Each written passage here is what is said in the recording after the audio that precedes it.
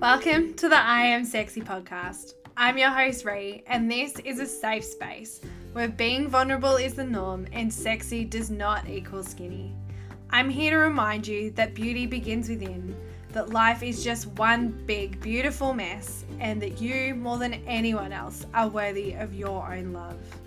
We're going to equip and empower you to dig deep and find your sexy, because sister, you are worth it and you are stunning.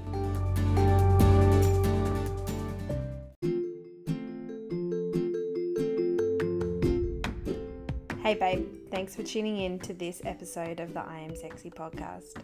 If you haven't already, I would love it if you would leave a review and make sure you subscribe so that you don't miss an episode. These are what help get the podcast out there so that I can continue to serve women just like you. I love this tribe so much and I'd love to connect with you, so come find me over on Instagram at IamSexyTP, share your screenshots of this episode and let me know what you think.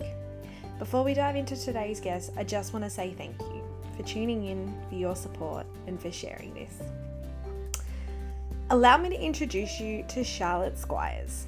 I reached out to Charlotte after knowing her mum from quite a few years ago, and I am so honoured that she has taken the time to sit down and get super vulnerable in sharing her story with me and with you.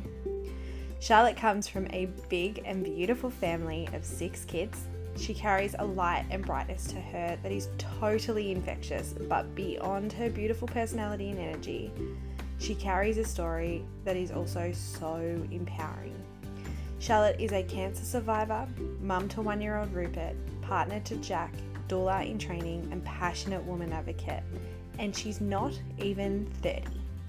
I'm going to leave it at that and let you jump right into the powerful hour that was my chat with Charlotte Squires. Enjoy.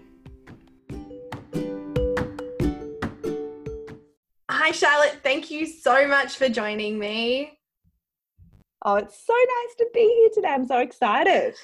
I'm so excited to have you. So let's just jump straight in because there's so much to talk through. So I know, right?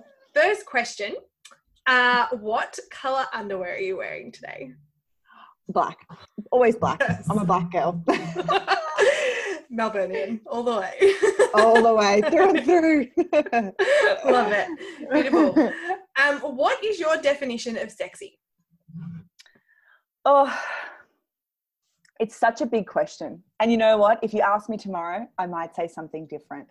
But for me, at this stage of my life, it is about being in flow. It's trusting the universe, and it is being fully human. And when I say fully human, I mean embracing my ugly and embracing my tears and embracing the joy and embracing that full spectrum of emotion that we get to have as we are living beings as humans. And I just feel really grateful when I get to have all of it. And I feel incredibly sexy when I'm just me. Yeah, that's great. So what is the Charlotte journey? What is the Charlotte story? Your journey, what do you do? What are you passionate about? Go crazy. All right.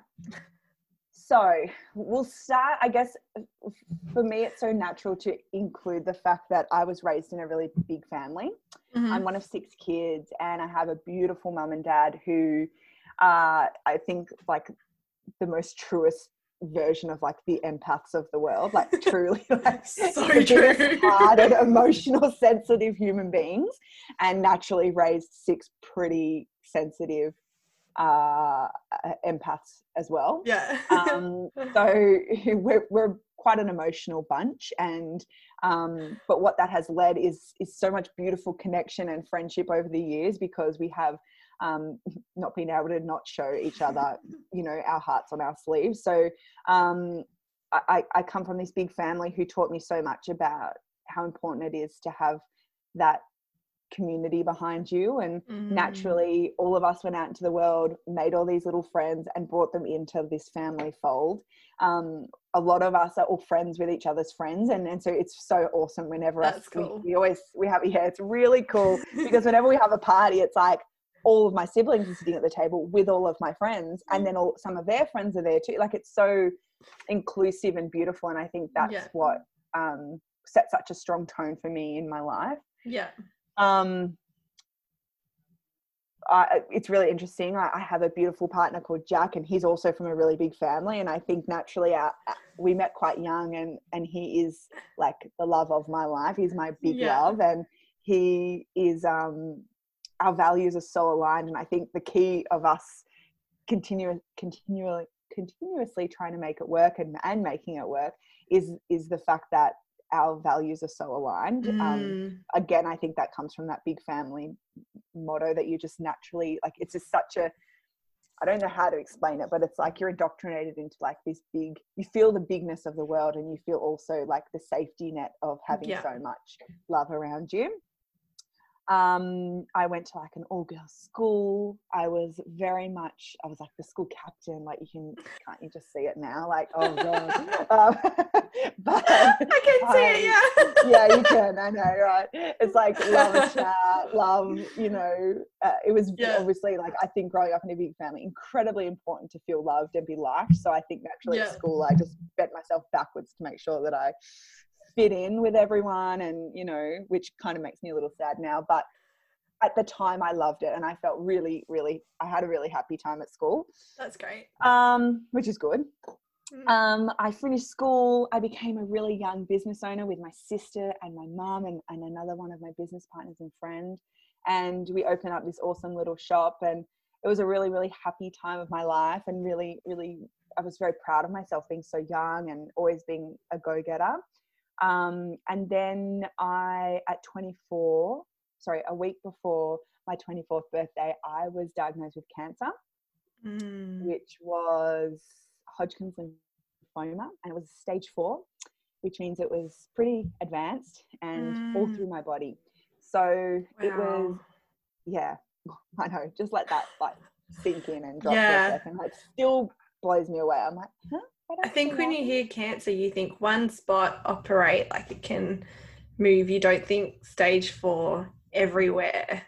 Yeah. Like, no. When I saw that PET scan, I was like, I'd never seen a healthy PET scan. So when I first saw this scan, I was like, oh, okay, big whoop. And then he showed me what a normal PET scan looked like. And I was like, oh, like my jaw just dropped on the floor. I was like, oh my God. And it was a crazy, crazy, crazy time of life, because I'd spent a lot of my life really terrified of getting sick. It was like this thought in the back of my mind that I had. I was like, oh God, like, I don't know. I grew up in that time where meningococcal and things like that were like really big when I was a kid, and it was like just so scary to get this, disease. And then I got the big C. Like, it happened. I'm so young, and it was just this moment that I just remember sitting in that doctor's office, and he just delivered the worst news in the worst way. Like, he was just not one of those doctors that had good bedside manner. And he basically just said, go home and don't look at the internet, don't Google, but I'm a surgeon, there's not much I can do for you. I can't tell you much, I don't know anything about it, so good luck. What? Like, someone will be in contact with you. I was like, oh, okay. And I was really fortunate that I had an incredible GP, Western medicine mixed with an Ayurvedic doctor in my corner, and I called him, and when I got out there, he goes, yeah, I know, I got the results on my desk, I just legally couldn't tell you until he told you. He just said, I've got you, I'm going to get you through this, it's going to be okay, what are you most scared of? And I just said, oh. And it wasn't, I just immediately my first thought was like, I just want to be a mum. If I can't be a mum, I don't want to live. He was like, okay, we're going to do everything we can to make sure that you can have your dream life. And then I was with my mum when this was told me. We honestly thought we were going to this doctor's surgery to get good news. Finally, all the testing was going to prove that it was nothing and that I was fine. But I think deep down somewhere in me, I was like, this could actually end really, really badly. And this, I don't know if this is good news. They called me in early, and I was just so scared. And anyway, my mum was with me, and she just fell to pieces. And I just grabbed her, and I looked at her, and I said, I'm going to be okay, Mum. I know it. I know I'm going to be okay. And strangely, there was like after having a thought in my back of my mind since I was a little girl, to then all of a sudden that thought being realized, it was a sense of relief of like, I now don't have to fear this anymore. I don't have to be scared of this happening. It is happening and I have control. Like I know it feels like I'm out of control, but I can change this. I grew up in a family where I'd been given the tools in order to cope with this stuff, and yet I still feared it. I still, you know, we always fear the worst case scenario. And I just knew in that moment there was like this sense of relief of like, I've got this. We got in the car and we went home, and then I think that like it really started to hit me when I had to tell the people that I loved, telling my sister, and then telling Jack. That was a really, really, really dark moment for me, having to tell him, and just seeing like his body was shaking, like literally like convulsing, and just like no tears, just holding onto my hand. And he straight away just wanted to like be the hero and hold me, and he just had this moment where he stepped up into another level of like being there for me and taking care of me that I don't think I even knew was in him. I was so used to being the carer and the nurturer that I didn't even think I knew how to let him care for me. And then all of a sudden there was just this flip, and he just got me and he caught me in that moment, and he let me fall to pieces, and he just said, "You're going to be okay. You're going to survive this." I was like, I know. And I knew that I would, but of course there were moments in the coming months that I doubted that. And, you know, I went through that fully human experience that, you know, we talk about, and I explored all of those emotions and all of those fears that come up with, you know, confronting death really is what was happening. And not just death as a human, the death of the life that I had dreamt of for myself, you know, that's what you grieve in those moments. And I continued to just put one foot in front of the other and continued to explore this journey to health and wellness that I was on. And it was ended up being like the most incredible journey. And we use that word so much, don't we? Journey. But, you know, it's a bit of a buzzword these days. It's a buzzword, but that's the terminology I used back then. And so it naturally comes back for me now. But it was an incredible time of my life where I was forced to radically love who I am and radically forced me to choose again. I now see that the things that I was doing, you know, bending myself backwards in high school to be liked, you know, questioning myself, like letting stress overwhelm me in the business as a young business owner, you know, letting things affect me and holding on to them rather than speaking up and using my voice. You know, I don't think it's any coincidence that this cancer started in my neck and in my throat and then went through, you know, my lymph system. I think I really did go into all of that and really research that and really try and understand it from an emotional, spiritual point of view. I think it's natural. When something physical is happening, I had to understand it deeper. I couldn't just know that I had cancer. I had to try and understand why, and I had to try and understand and take responsibility for why it had manifested in my life as well. And one of those things was acknowledging that fear had, you know, probably opened up my being on a cellular level for it to fight itself and for my body to start attacking itself. And so, you know, these are all big wake up things and things that I kind of knew growing up or had touched on, but you kind of go, oh, is that world real? Is that quantum world? You know, can I tap into that, you know? And the beauty of that was that I then realized my power in it. I wasn't, you know, crippled by it. I realized that I could change it. I realized that if I had created the disease, I could come back out of it and create more flow, and I could create more trust in my body, and I could actually heal. And so that, I guess, was a huge life point pivot where I just went, right, this is not good enough. The way I think, the way I interact with the world, although I'm considered a nice person and a good girl and, you know, I do everything right, I'm not willing to just lay down and take it anymore. I'm going to fight for the kind of life that I truly want. And it was yeah, it was so radical for me. It was Yeah. so radical. And I think it would be for a lot of women at 24, you know, Absolutely. yeah. And it's crazy because I've obviously lost my hair. The type of chemo that I had lost my hair. I had probably never felt so or looked so unsexy, yet I felt probably the most beautiful and pure I'd felt probably since a child. Like it was because I lost so much of that vanity, but I gained so much respect for myself and so much love for myself that I was like, holy shit, dude, like you can do really hard things. You actually did it, you know? And yeah, so that was a huge time for me where I started to really just honor what I wanted for myself and honor what my values and honor who I was. And so that really drew me to the next phase of my life, which was realizing that I wanted to be a mum, and I wanted to be a mum now. Yeah. You know, but I obviously had to be patient and wait and make sure my body was strong enough to hold that baby and not fight it and keep, you know, that. So health became like my utmost value. It was like right at the top. And I'd always considered myself a healthy person, but that changed drastically. And I really had to look at not only the food and things that I was putting into my body or how I was moving my body, but the thoughts that I was letting into my mind and my body. And so that then, led me into becoming a mom. So I now have a beautiful baby boy called Rupert, and he is almost 14 months old.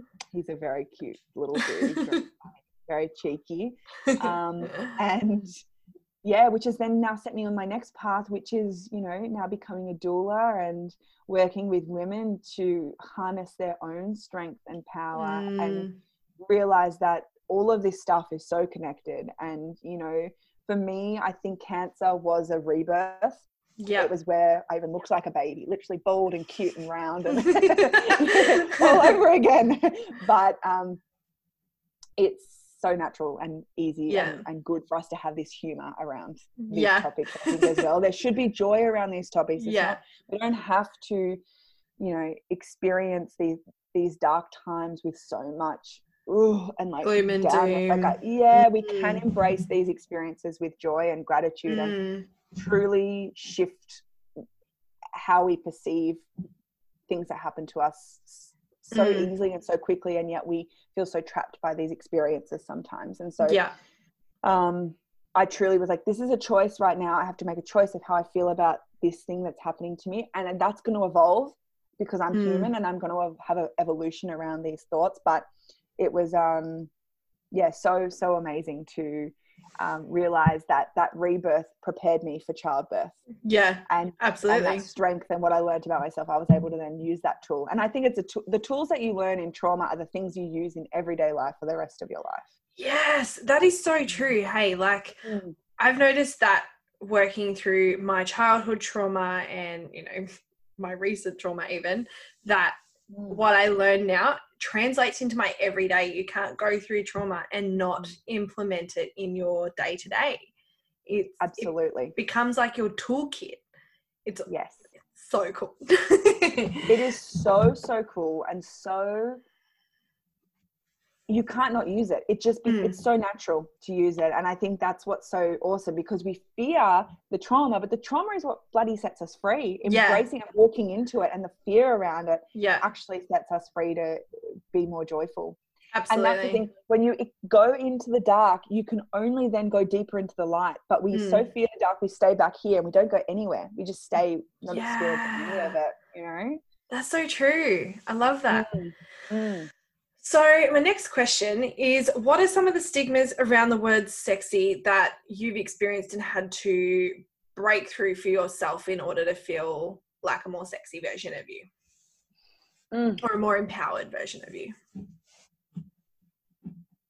I think for me, I have always been curvy and always had, you know, a little thicker in my thighs and my girlfriend standing next to me. And I think that really did affect me as a young woman and made me feel less than and not as worthy and willing to take you know, this little sad love life losses that I had as a young person, really to heart, and feel so shit about myself and so unworthy of love. And I think that really did affect me growing up. I think my body image was something that I had to question massively. But I think I actually questioned that before I fell in love. So before I met Jack, that was a big journey for me, and something that I just didn't want it holding me back anymore. I was like, why am I so, I was felt really trapped by it, and really like it caged me, because it stopped me from doing all kinds of things, because I was so scared of the rejection. I was so scared of somebody thinking that I was better than what I was, or whatever, we have that tall poppy syndrome in our minds of like, oh God, they'll just think I'm an absolute fool if I, go after that guy, or if I dance like that, or whatever it is. And so I knew that it had held me back in times, and I was like, no, I really want this love. I want this relationship. So at 19, I kind of just made it my mission at that time to figure out tools in how to love myself. So I had a beautiful girlfriend who gave me this journal, and she'd gone through my Facebook pictures back when we used Facebook, every week there was a new profile picture, and she went through all of my photos and had written out these beautiful comments and compliments that people had put on these photos. And we spent a lot of time together, and we worked together. So every time she'd hear a compliment that somebody said about my outfit or my hair, and it was very physical things, she wrote them down, and she's like, I want you to truly hear people when they say this, because people say lovely things to you all the time. And when you start hearing it, you're going to start receiving it, and you're going to start believing it. Yeah. And I was like, whoa. And it's crazy, because I opened my ears and I opened my eyes, and I started hearing these beautiful things that people were saying to me. And I was like, dude, you got to be crazy if you think that what is going on in your head is the truth versus the person who's standing in front of you who you love and respect. So that was a really beautiful thing, that I started to just listen and really hear what the universe and what, was coming at me rather than what I was putting out there. And then I started to just embrace my body a little bit more. I started to dress in a way that showed it off rather than hid it, and embrace that I did look different, but that was beautiful too. I think I needed representation in my life, and I think my older sister was always so beautiful at that, because she's always embraced her curves and always looks incredibly beautiful and sexy in her own world. She's a curve model, so she's really quite gorgeous, and she's fantastic. I have just awesome. Always seen this, and I see this with your mum a lot too, but when I see her, she just shows up in her full self and her full confidence. And honestly, she could be wearing like a sack of potatoes and she would look incredible, because she's just like, absolutely. I'm here and me. Yep. And I mean, she's got incredible dresses too, but she's a hottie.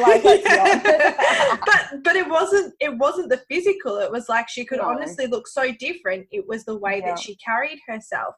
And it's funny, I have seen that. I saw that in your mum, and I have seen that in your family. It's really cool. Yeah. And so it's really important, I guess, to have those representations around you. And I thought my sister was beautiful. She's like, well, if you think I'm beautiful, why can you not look in the mirror and see, we get told we look alike and all this. We're very different, but there's similarities. Obviously we look like we're from the same clan, like you can tell. But it was just that, listening to the people around me who truly like forced me to question, because once you start to say it out loud, you start to hear how ridiculous it sounds, and you start to realize that I would never ever think this or say this about anyone else. And it was about becoming your own best friend. I love Melissa Ambrosini, how she says, listen to that mean girl in your head. And that was a great book for me to read as well, because I was like, oh my God, that mean girl is mean. She's a bitch. And I just started becoming more aware of that voice, and disassociating myself to that voice, and realizing that I am actually not that voice, and who I am is different to what that voice is saying. And then I fell in love, and I, found this person who loved me and saw my beauty truly for just being me, and I remember him saying to me, it's like, it is so sexy how you embrace your body. He's like, because I love curves, but the girls I remember, they're always so insecure about their curves. And he's like, it's my favorite thing, but it's not celebrated enough. And I'm like, wow, I didn't even think that that part. The confidence was the sexiest part, not the, you know, not the not actual the physical being. body. Yeah. Isn't it amazing too how if we don't deal with that within ourselves, we aren't necessarily going to draw in the right people for us? Because and I know Caleb says this a lot, what he was really attracted to me, he's like, I get worked up, like I get super fiery, and even when I'm going at him, he's like, this is so hot. I'm just like, wow. But it is, I'm like, I'm going off, and he's just like the passionate, the confidence, like, and the way that you embrace those things. If I love things and you don't love them, it's really hard to show you that, because I feel like I'm going to constantly get this, oh, like you don't mean it, or and like the way that I show you that I love you is going to be constantly knocked down. Yes. It's incredible. Hey, it is, but it is I think having someone you can show all of that to, and for them to hold you in it and allow you to be that, is also incredibly sexy and incredibly eye-opening for yourself. And I think that's the beauty of being someone when you're really young to, you know, now is, you know, some form of a grown-up, you know, it's allowing them to see you in all of it, and continuously loving the constant evolution of you. It's the most awesome thing to have someone who just wants to witness you in that. Yeah, it's so good. What are some of the negative self-beliefs that you've had to overcome? I guess we've already sort of touched on this in a physical sense. And I would assume that maybe some stuff came up during your cancer journey and in preparing to become a mum and that sort of stuff. What are some of the negative self-beliefs that you've had to overcome, and how did you do that? Right. Well, I think the biggest one was challenging my version of beauty and my standard of beauty that I had put up there on a pedestal. And I think that's so much social conditioning that allowed that to happen as well. But for me, that negative talk was a real constant for me pre-cancer. It was something that really infiltrated my mind on a day-to-day basis. And there was a lot of comparing myself to others. There was a lot of robbing myself of joy. I talk about that a lot. It was as though anything that felt good or felt right, I would really go there, and then I'd pull myself back straight away and take myself out of the moment and like cut that energy source off that felt so good. And I think that was because of this talk that it was just so loud. That noise can be so loud. And I didn't, even though I'd been taught to overcome that voice and I was aware of it, I found it really hard to shut it up some days. And it's like some days just got longer, and then it was like the week, and then it went into the month. And then I think there was about a year there where I was just finding that voice really hard to check out of and turn off. And then I was diagnosed, and I was like, right, that voice has got to shut the fuck up. It has got to go, because it is doing a huge disservice to me and to the ones I love and how I'm showing up in this world. It is cutting me off from being my truest version of me. And that was a big moment, I think, too, where I did start to disconnect that voice to myself, of just going, oh my God, and taking responsibility for that voice and what it was causing in my life was, you know, dis-ease, not only in my body, but in my actual interaction and flow with the world. So I could just hear it in some ways that it was coming out. I wouldn't speak up for myself. I wouldn't say exactly how I wanted something, you know, even in the bedroom versus in a business meeting versus for dinner. I'd question even what I felt for my stomach, or that my, you know, my body was craving. I questioned so much about how I interacted with the world and how I showed up. But how I stopped that was literally a switch. It was just a moment where I went, no more. I'm turning it off, and I'm going down this path where self-love, positive talk, gratitude, and joy is the answer to me healing myself. Yeah. And, you know, and it was really just being given the space to practice that. I always tell people, it's like cancer was a gift just really badly wrapped. Like it was really ugly wrapping, but inside the gift was incredible. Yeah. You know, I was I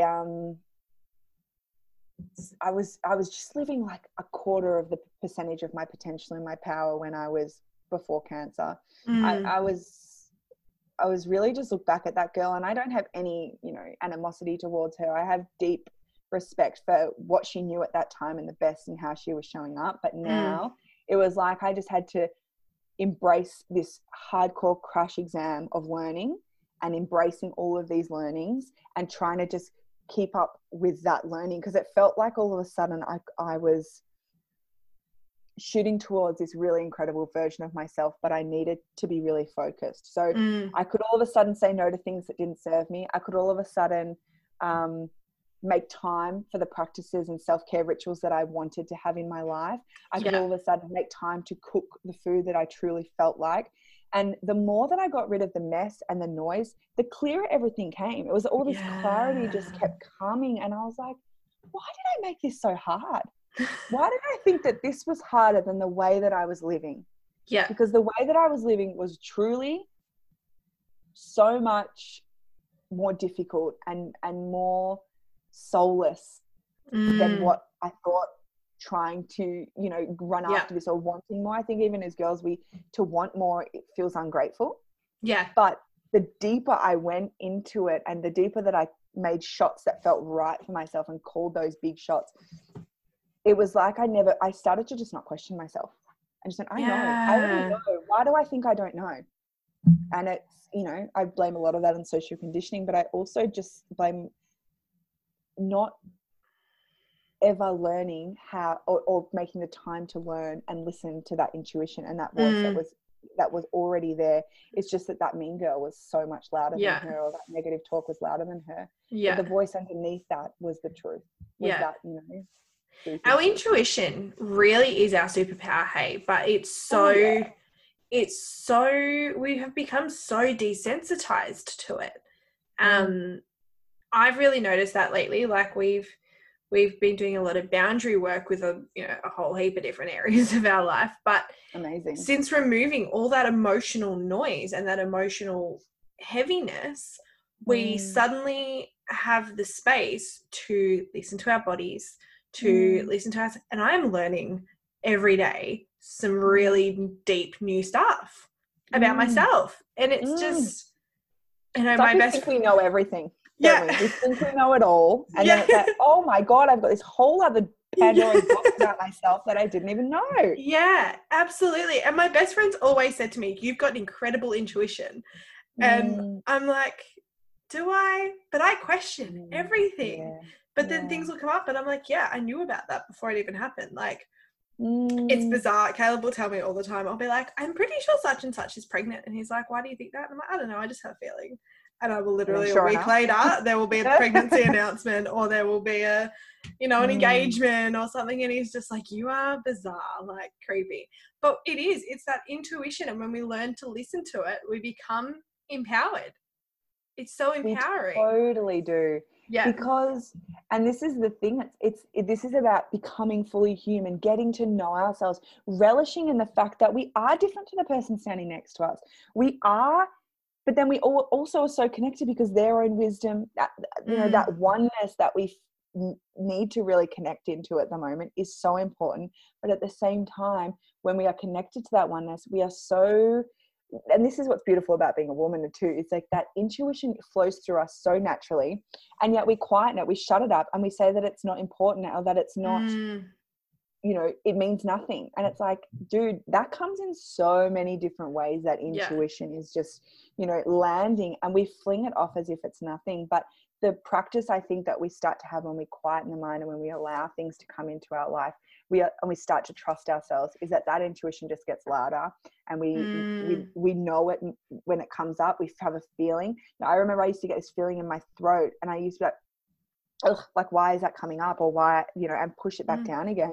And now when it comes up, I just welcome it, and I go, yes, like, thank you for that. That's a no from me. Yeah. And guilt was such a big one for me that I would, because I would abandon my intuition and then I would feel guilty, but then I'd feel guilty for not listening to myself and for guilty for even wanting to say no to going to that party. And I was like, this is not serving me. I don't win either way. And I was like, you know what? The only person who needs to win is me. And in the long run, the person on the other end wins as well, because I don't build up this stupid resentment that was never theirs in the first place. That was my shit. Absolutely. That is so important. I feel like we miss that so much. It's like, it's a lose-lose, and it's like, no, if you win, everyone wins, because you build trust, you build strength, and you build a rapport. And what you don't build, and, you know, relationships and stuff that leave out of that place aren't serving you. Absolutely. And yeah, well, I remember, you know, learning to have to say no to going places and things like that, because I had to protect my immune system through chemo. And I remember saying no to something I really, really, really wanted to go to, but I knew that I didn't feel right that day, and I just knew it was a bad call to make. And I was like, what's right for me is what's right for everyone. And I felt really guilty because it was a big deal for my friend's music career, and I wanted to go and support him, but I couldn't go. I couldn't just put that wig on and pretend like nothing was happening. And I had to honor that. And it was so incredible, because when I ran to tell them, they were like, dude, of course, like, you're going through chemo, like, can you hear yourself? And I was like, yeah, shit. Like, you know, the expectations that we put on ourselves to be perfect, what does that even mean? Like, you know, like, it's so unnecessary. And people, when we start to forgive ourselves, we give others the space for forgiveness as well. You know, we don't start holding our friends up when they don't come to our birthdays because they feel shit, or they're going through a breakup, or whatever they're going through. We go, I know them, and I know their love for me is not being questioned in this moment. It is because they, you know, we start to trust that. We trust that the other person's making calls that are right for themselves. And then there's all that yuckiness that comes with questioning and comparing and wondering what's going on. There's just none of it, because you start to trust yourself and what's going on for you. And then you start to show up in your life like that. And then you demand the other person in your life to start showing up like that too. And that's when real bloody connection and love and unconditional love starts to take the center stage in your life. And those boundaries are bloody important, because they teach other people how to treat you. You know, in birth, for instance, when you write that birth plan, it's a plan of how you want to be treated, how you want to be cared for, how you want to be loved, and your boundaries.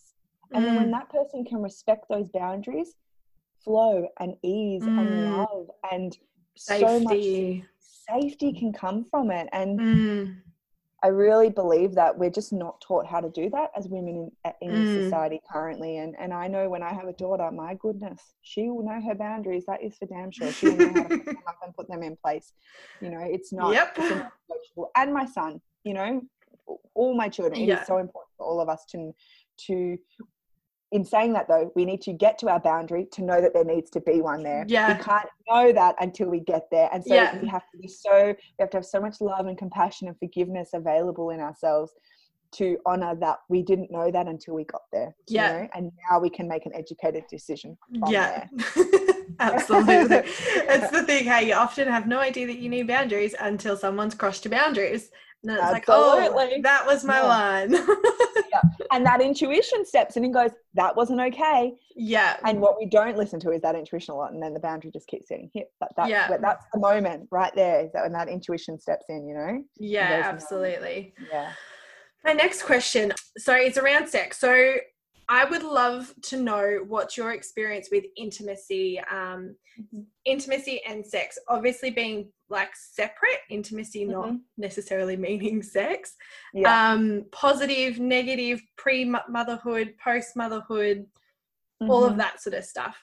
The only reason I ask this question is because when I did a podcast on sex, it has been my most listened and the most thing I get questions around. And I have found that we don't normalize these stories and in people's experiences. So I was like, right, we're going to ask it. I love it.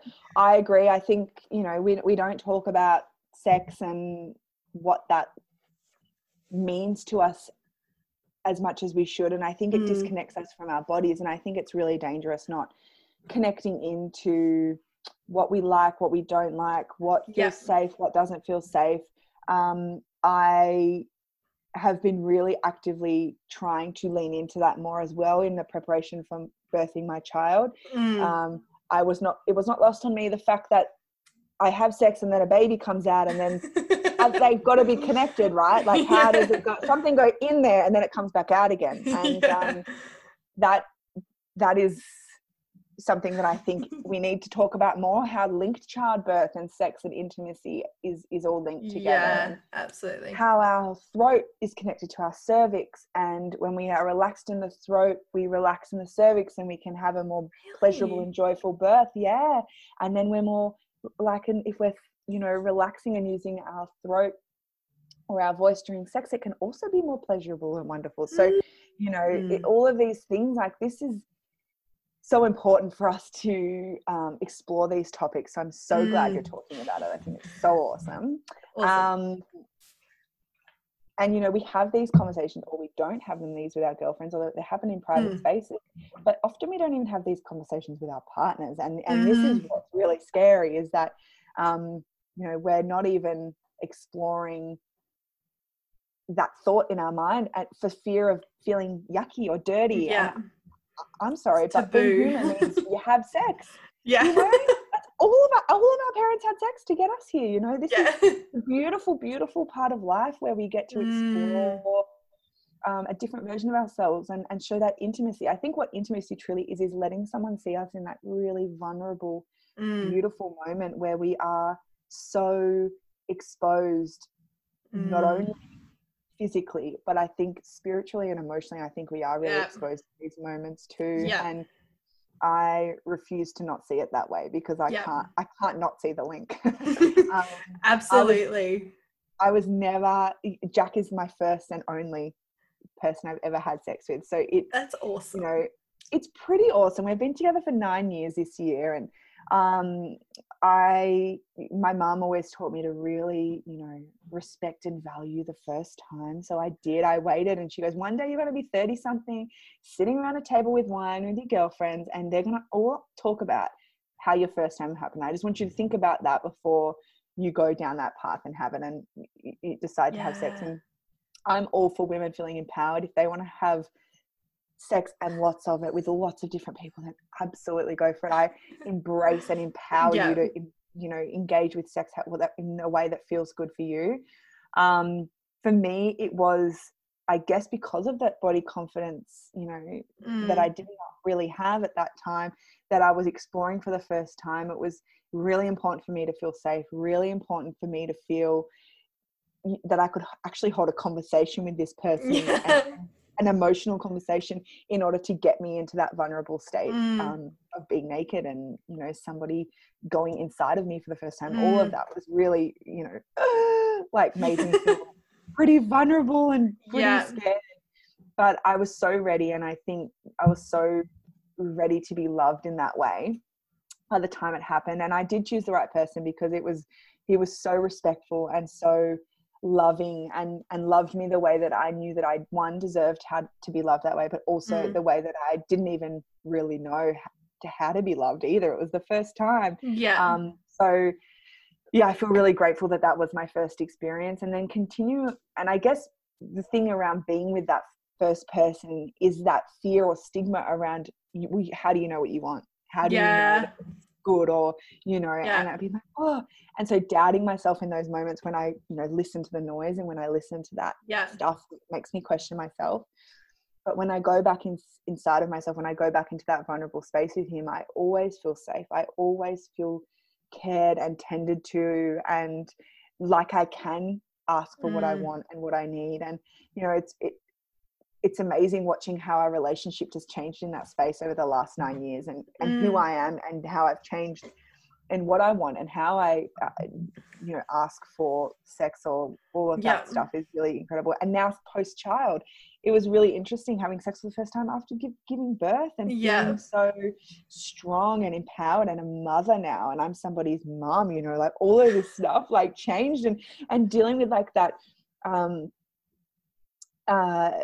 all those titles and what that means, and how I engage with the world, and how I engage with him. And it's been really awesome being able to constantly show up as the different versions of me and still be loved in those vulnerable spaces and still be held and loved, you know, through it all. Yeah. You know, through cancer, we weren't allowed to have sex because for fear of risk of infection and things like that. And we learnt another level of intimacy, another level of friendship, you know, that a lot of people don't get to explore or experience. You know, somebody holding you while you cry and you know, scared of for your future is a different level of intimacy than we explore, you know, being naked and being in those spaces. So there's so much that I think that we went through into that darkness and into that, you know, trauma together and holding hands, and the fact that we could stick it out through that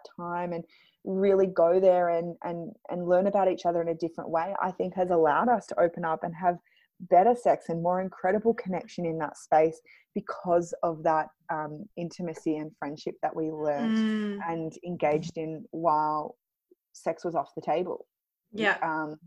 And another big thing I think through that time was asking for my needs to be met mentally and emotionally as well.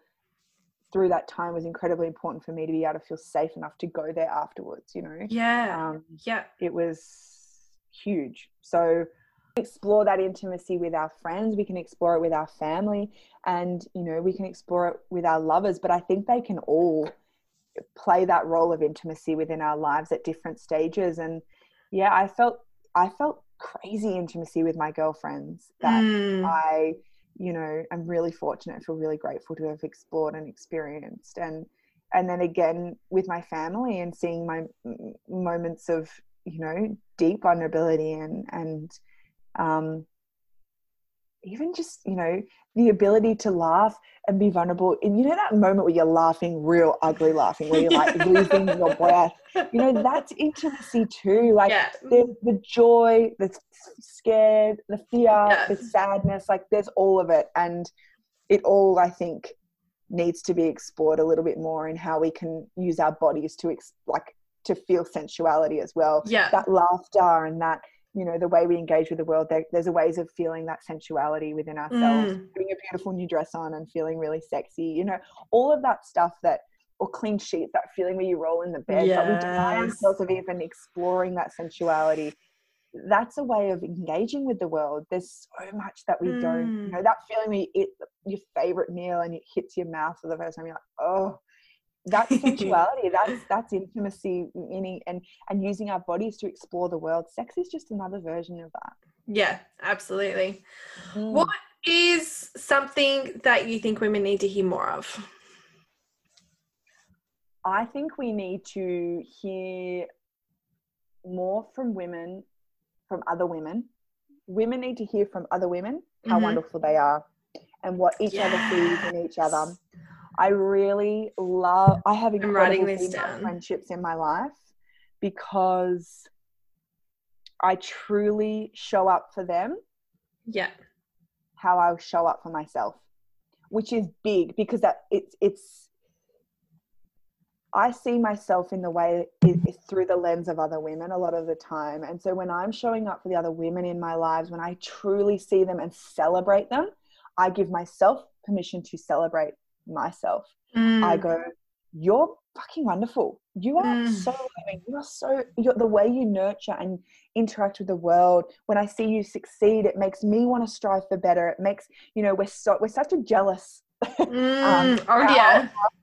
Women can be so jealous and competitive. And when I've seen the most success and when I've had the most joy in my own friendships, in my own female friendships, is when I truly show up for them, love them as they are, and celebrate them.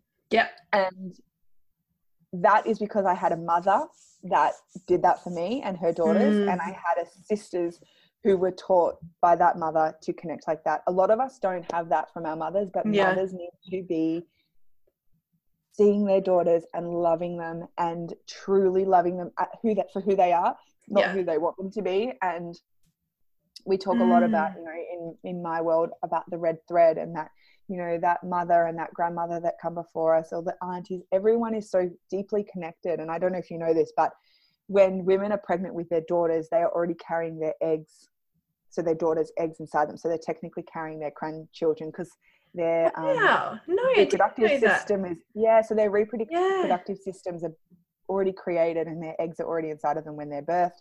So it's really amazing when we realize that if I was pregnant with my daughter, you know, I would be holding my grandchildren and leaving that mark. And so it's really like to understand that generational, that stuff that's passing down.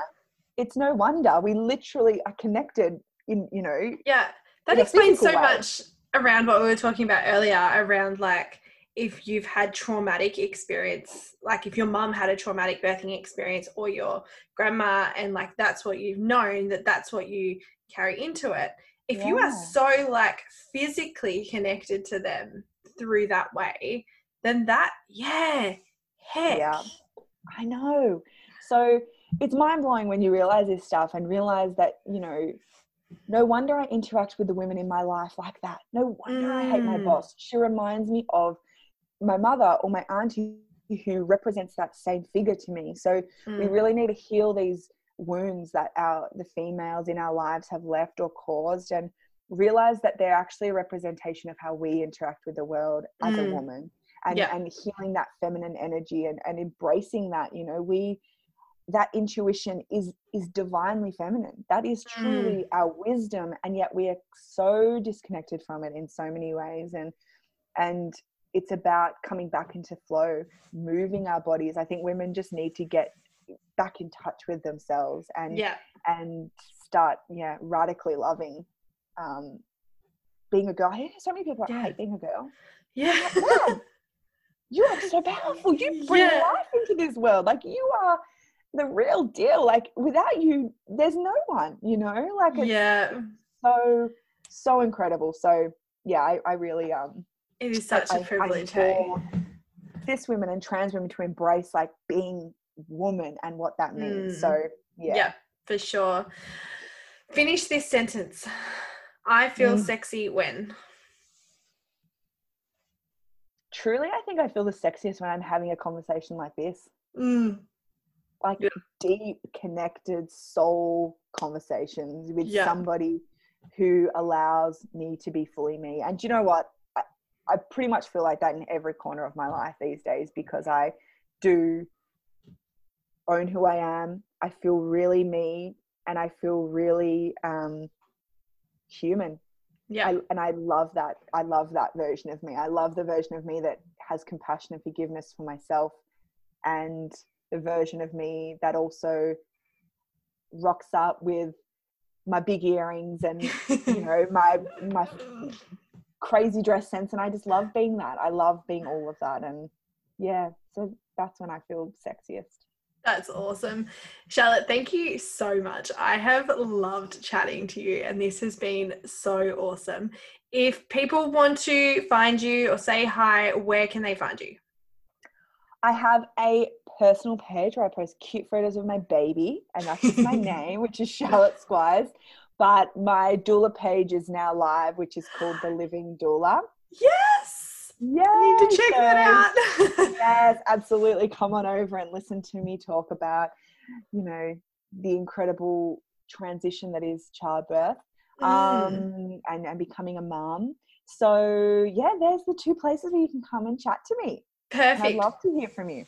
Beautiful. Thank you so much. It's been an absolute pleasure having you on here, and I look forward to chatting to you so soon. Absolutely. Thank you for having me, Ray. It's been so lovely. Babe, thanks so much for tuning in to this episode of the I Am Sexy podcast. I hope you loved this chat as much as I did. Before you go, don't forget to subscribe to the podcast. I promise this podcasting amateur improves. And to leave a review. Every little bit that you, my beautiful tribe, do to support me and to show me your love means the world. So thank you so much again for tuning in. I'll see you the same time next week for another sexy chat. Bye.